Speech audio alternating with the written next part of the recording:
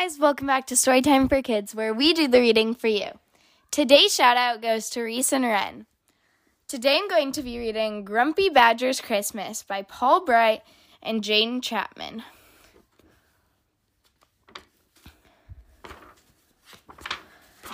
It was almost Christmas, and the forest was a flurry of activity. The animals were bustling here and there, putting up the Christmas tree, wrapping presents, making tasty cakes and cookies, while the young ones scampered around, squeaking with excitement. Everybody was looking forward to Christmas. Well, almost everybody. Grumpy Badger looked out his window and scowled. "Merry Christmas!" shouted Squirrel. "Merry Christmas! Bah!" he shouted back. "What piffle! I am a sensible creature and I will sleep through all the cold winter. Now I'm going to bed until the spring, and if anyone wakes me, I shall be very, very grumpy." And with that, he pulled his window shut with a clunk. Grumpy Badger knew he would be hungry when he woke, so he checked his pantry. There were pies and pastries and hams and cheeses, crispy crackers, jars of fruit, and sticky sweet jams. "That should do," he said. Then he filled his hot water bottle and he climbed into bed. He had just closed his eyes when there was a knock at the door. Knock, knock, knock. It was Mole. "Merry Christmas, Mr. Badger," he said timidly. "I'm sorry to bother you, but I've been trying to put lights on the Christmas tree, but it's too big. Could I please borrow your ladder?" "Christmas tree?" spluttered Grumpy Badger. "Piffle and double piffle. Christmas is for sleeping, and that's what I'm trying to do." And he closed the door with a bang. "Bah!" humped Grumpy Badger. He climbed into bed. "Borrow my ladder, indeed. All I want is a bit of peace and quiet, so leave me alone." He peeked under his bed where he put more food for springtime, candies and cornbread and cherry cupcakes. Then he cuddled deep in his big, warm comforter. He was just starting to snore when there was another knock on the door. Knock, knock, knock. This time it was Squirrel. "Hello, Badger," he said cheerily. "I brought you a Christmas present." "Christmas present?" snorted Grumpy Badger.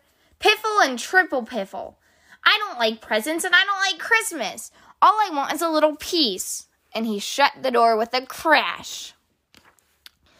Now Grumpy Badger was very grumpy. To cheer himself up, he thought about the bottles and bottles of homemade lemonade he had in the cellar. Then he lay down and closed his eyes, but he couldn't sleep. His head felt a little chilly. Suddenly there was a loud banging on the door. Bang, bang, bang. "Oh, what is it now?" Grumpy Badger sighed. He was about as tired and grumpy as a badger could be. "Oh, Badger," panted Rabbit. "Help, it's poor Mole. He's stuck at the top of the Christmas tree. Come quickly." "Piffle," shouted Grumpy Badger, "and triple piffle on top of that. Why can't everyone just leave me alone?" And he slammed the door so hard that the whole house shook. Slam!